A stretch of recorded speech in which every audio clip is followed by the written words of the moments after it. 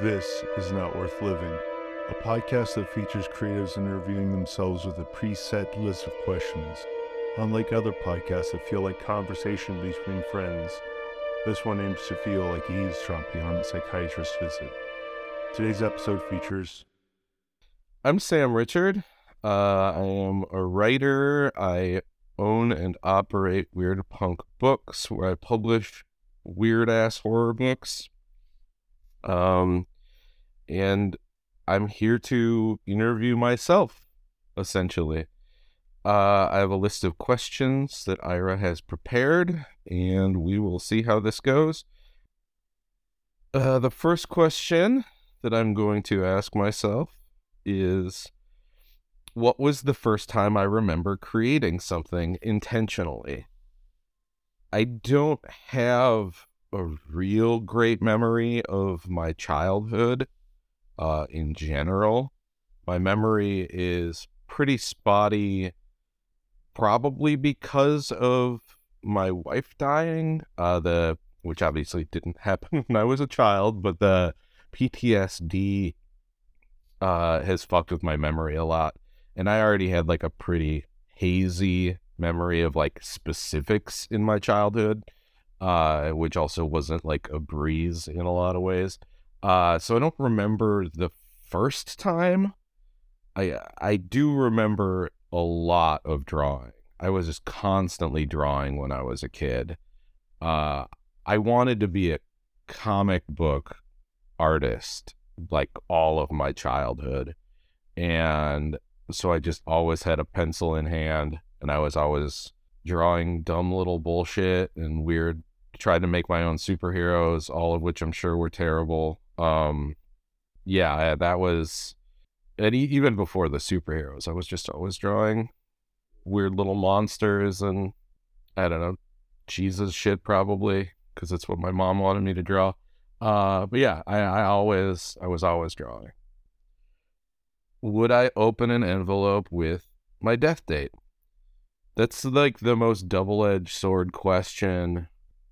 And there's a part of me that knows that I wouldn't want to know that information because, obviously once you have that kind of date set in stone, if possible, that I feel like that would be just an anxiety machine.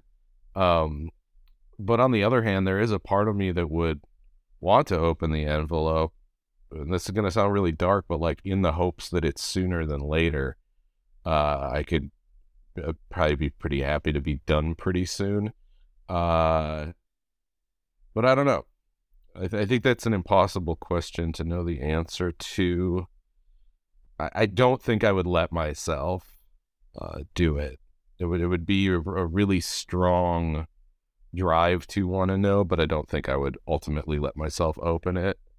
I always think of Krull, the very late 70s, very early 80s space fantasy movie Krull, where the Cyclopses are cursed with the knowledge of when they'll die, like their whole lives, and how that directs their choices, because if they stay at home, then maybe it won't be a gruesome, violent death, but if they, on the day or around the time, but if they decide, in the case of the Cyclops, who is part of the team in the movie, he ultimately decides to help them win, even though it means that he gets crushed to death. What makes me tick? I have no fucking idea. I don't know. Maybe a contradiction to what I was saying a few minutes ago about, not even a few minutes ago, shortly, about maybe the desire for life to not drag on super long. I do think one of the things that makes me tick is the drive to survive, the drive to keep going in spite of all the bullshit, in spite of all the awful things in life. I also just love fun and cool and weird shit. I don't know. I think that's a big part of it. Like getting to engage with new art, getting to read rad books, watch weird ass movies, go and look at really fucking cool paintings, drink new varieties of delicious beer, and eat delicious fucking food. I don't know, like there's a lot of things. Life is hard and strange. I do think that anything we can do to combat the forces that are trying to keep us miserable is a net good, and sometimes that means just like trying your best to enjoy even the little things, even things that seem arbitrary, even things that seem not that important, like just some weird fucking horror book or whatever it is for you. Yeah, that's a hard question. I don't know. Fucking good weird shit, friends, fun, being lazy as fuck. I don't know, all of it, none of it. I don't know. What keeps me motivated is a very similar type of question. I don't know. I think it almost, maybe this sounds like cliched, but like an innate drive to create, and in it ebbs and flows, it comes and it goes, but I always come back to it. It's always kind of sitting there in my chest, this like I have to do this, I have to write this, I have to focus on working on some piece of fiction to get it out of me. It's often almost a purge, like a lancing. Yeah, and that, like I said, it ebbs and it flows, so it's never like my motivation is very uneven, and I'll go through periods of time where I'm not currently really doing any kind of writing, and other times I'm writing a lot, and I've just kind of learned to live with that being the reality of how I operate, which I know is not a thing for some writers, and I know some writers are very much of the school of like you have to write every day, or you have to write X amount of days a week, or X amount of words a week, or whatever. And I've tried that, and it never works for me, and it always feels like I reach a point where there's nothing left in the tank, and I'm just writing like the worst shit. I'm not attached to it. I don't care about it. I don't feel it, and it becomes like a net loss, both time investment and material produced. So I don't do that, and maybe I would be better to strike some kind of balance between that school and the school of I just write when I feel inspired. But I don't know, it's what I do, and some of the time it works for me. It doesn't work for me all the time. I don't fucking know. My latest project that was released, I'm assuming, was Grief Rituals, which came out in October, and it's my second short story collection, and it's all, for the most part, very sad horror stories that I wrote kind of in the wake of my wife dying. I mean, further out, though, than my first short story collection, and it's, I don't know, I'm really proud of it. It's weird and different, but not. It's like the relationship with grief and the relationship with loss, like 5 years out, is so much different than my first book, To Wallow in Ash and Other Sorrows, was, some of those stories were written in like 2 weeks after she died. So it's just my relationship with the whole thing is different. And not that every story is directly about, a widower or something, but certainly some of them are, but they're all informed emotionally by that experience. And it was really strange to kind of realize the evolution of what that has meant for me on a like creative level, much less on an emotional level, and how that relationship evolves and changes and grows, and I don't know, becomes, in a weird way, less present, but also more. It's strange. Grief is fucking weird. Yeah, so Grief Rituals, and around the same time as that came out, I also put out, along with Joe Koch, we did Stories of the Eye, which was an anthology project that is about the relationships between artists and their subjects. That is one of my favorite books that, like, I've edited, I don't know, like fucking 10 anthologies or something, and it's easily one of my favorite. And I love them all, but that book is like next level. It is above and beyond. I really wish it would gain a bigger audience, because the people who connect, like most of the people it seems who've read it, really connect with it and think that it's, I don't want to sound arrogant, but people have said that it feels like important, like it's kind of brought something new to the horror world that maybe hasn't been quite in the same way. Yeah, so both those books are the most recent bigger projects that have come out for me.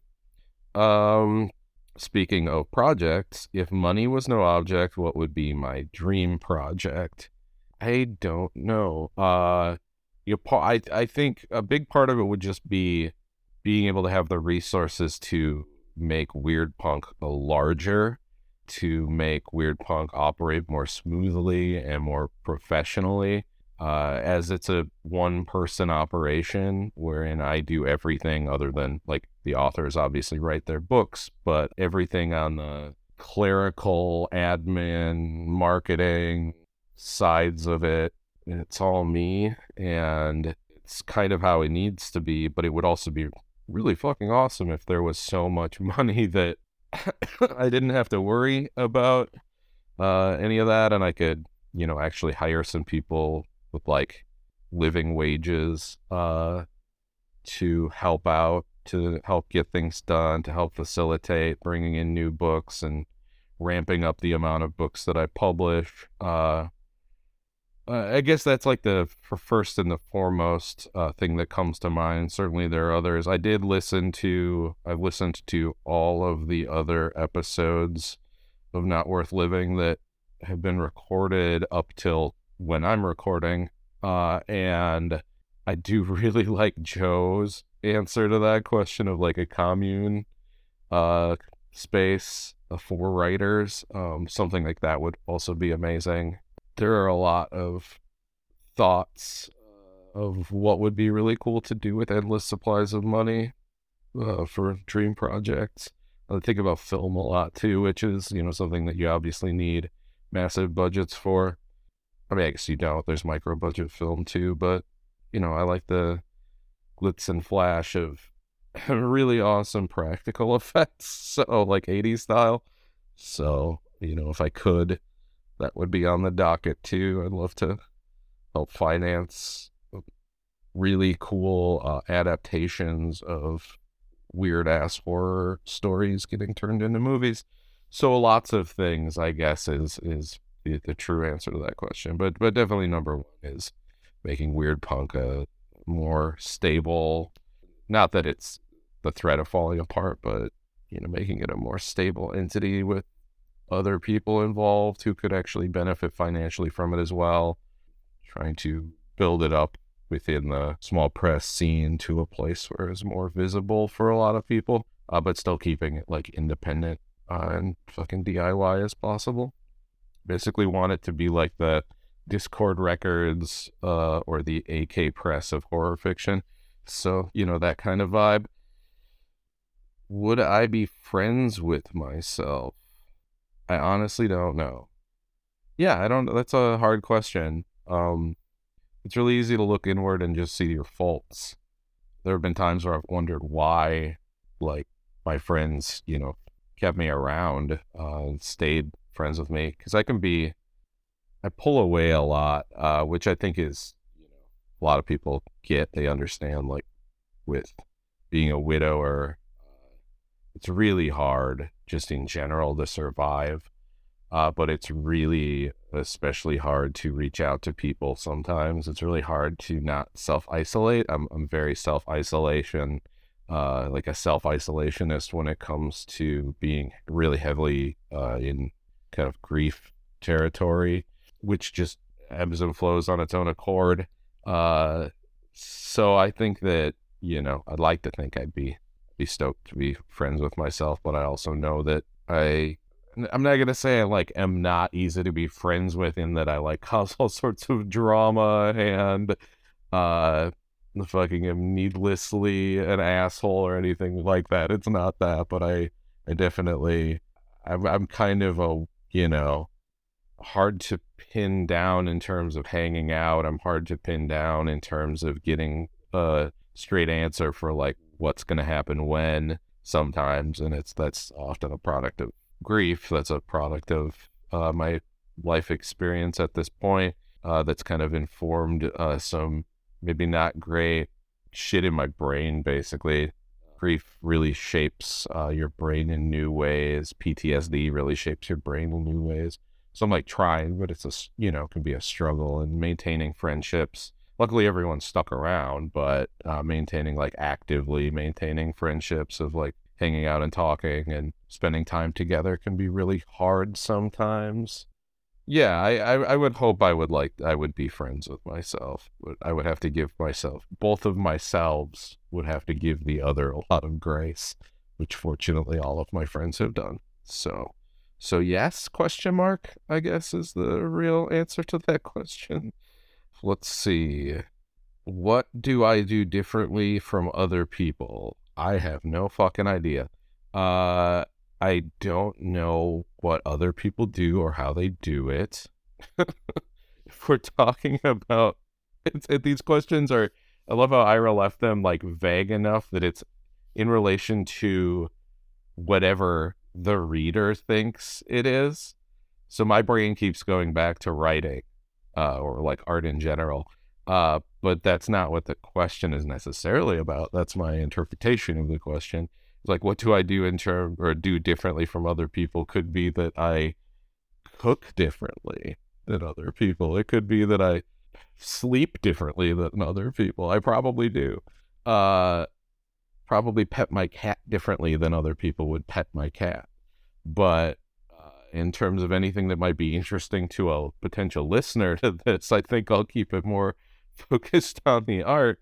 And maybe that's also maybe you're not that interested in that either. That's fine. But what I do differently from other people, I think in terms of my writing, is I think I have a knack for distilling down the realities of traumatic, like deeply personal loss into, and like channeling that into fiction. Not that there are other people who can't do that or don't do that, but I think, I'm not them, they're not me. I do it a very specific way, or very specific set of ways, I guess. That would sound like all my stories are the same, which I don't think they are, but I think that's one thing in general that I'm really good at, and that I see missing in a lot of so-called like grief horror or grief fiction, which is a genre I didn't realize I was a part of until I started seeing people use that term for my work and other people's work.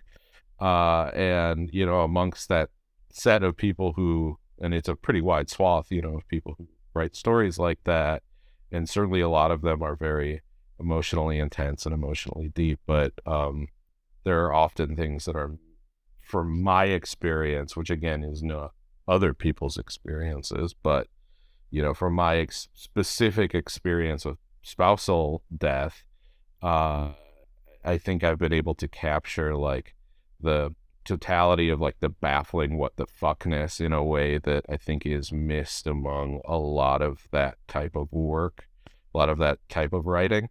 And I, could be wrong. I'm not trying to blow smoke up my own ass, but it is something that I worked really hard to try to capture, because at the end of the day, especially those earliest stories that I wrote right after Mo died, it was about survival for myself, of like getting that, what I was feeling down on the page. And in that, the only way it was going to be worth doing is if there was like a really intense honesty about that. Otherwise it wasn't worth it. Otherwise it was useless to do at all. So it just kind of helped build in this emotional honesty that I've tried to carry over to like all my work as time has gone on. And that was already important to me anyhow, but like really truly getting to the roots of those things was not just like the goal in aesthetic or thematic way, but the point of doing it at all. Yeah. Is there a quote or motto that I work by? There actually kind of is. It's going to sound really ridiculous, but I often return to transcendence through suffering, which was a thing that I was using even before I was a widower. I do think that concept, like suffering is innate to the world, right? Suffering is something that we all experience, we will all continue to experience. And to find something within that is worthwhile or positive or even just illuminating, I guess not positive, but illuminating, is, I think, a good quality, is a good goal. And I've kind of always had that, having, so prior to Mo dying, dealing with clinical depression and all sorts of fun stuff like that. It always seemed like part of the point of the work was like exploring these things to maybe gain new understanding. In and of that, the act of creation can become a good or neutral, but having learned something from it is, I guess, points in the right direction. And that I belief, almost, I don't know, it's not like I'm evangelical about it, but that kind of subtle personal belief has only strengthened over time, and given like widowhood, where I really do feel like there's no inherent meaning in Mo dying. That's just the facts for me. There's no, I hate that, like, it all fucking happened for a reason bullshit. Never approach me with that. But I do think that, like, that it happened because it happened. What do you do with that? Anything terrible that happens in your life, like, what do you do with that? And for me, I think, the answer has always been trying to find something within that, even if it just means like a greater understanding of myself. And that maybe sounds like weirdly selfish, or maybe I don't know. It's like, I don't want people to walk away from hearing that and thinking that it means that I like some kind of weird main character syndrome, or the idea that like the really shitty idea of like, well, bad things happen so you can learn something. I'm not saying that. I'm saying that bad things happen, and because bad things happen, how you choose to deal with those things is ultimately important for your own survival. And how I've chosen to deal with those things is to try to find some kind of understanding, or even just strive for some kind of understanding within that. And that usually means looking inward. I don't think that, like, when she died, I didn't get some great, like I said, like, fuck that, it was all meant to be thing. That only bolstered my feeling that we're completely alone in a, like, chaotic, uncaring universe, and that's not a scary thought, because it didn't happen for a reason. She just died because her, aorta exploded. And the lesson there is the lesson that you strive to find because you've decided to strive to find one. And for me, it's been a multitude of lessons, as many of these types of experiences will be for most people. But also that it's like, I guess the grand scheme of things, the idea is that it's worth exploring, trying to find some kind of understanding within that. Again, not that, oh, this was meant to be, or it's all part of God's plan, or some bullshit like that. Fuck that. No, it's that this kind of shit will just happen. And is there, and not even necessarily a lesson, but is there some kind of illumination within that? In the case of her death, a lot of that has just been that it's important for me to carry on moving through the world in a way that she would have, in a way that, like, how she was like the warmest, kindest person who treated everyone new she met like she, had known them for years. Like everybody was an old friend. But she also didn't suffer fools gladly. If someone was being a piece of shit, she let them know. But like choosing to move through the world more like her than I did, when she was still here is like, I guess, one of the things that I've taken from her. That again, I don't want to say like a lesson learned, but one of the kind of profound realizations that I've had is like that is a way of continuing her life, is to live it in a way that she was when she was alive, to live my life in a way mirroring or in the spirit of, how she walked through the world. I believe finally the last question is, what would you like your epitaph to say? Sorry, what would I like my epitaph to say? I believe I'll be doing that all interview. I actually think just transcendence through suffering would probably be, that's good enough. You can put that on my grave if I have one.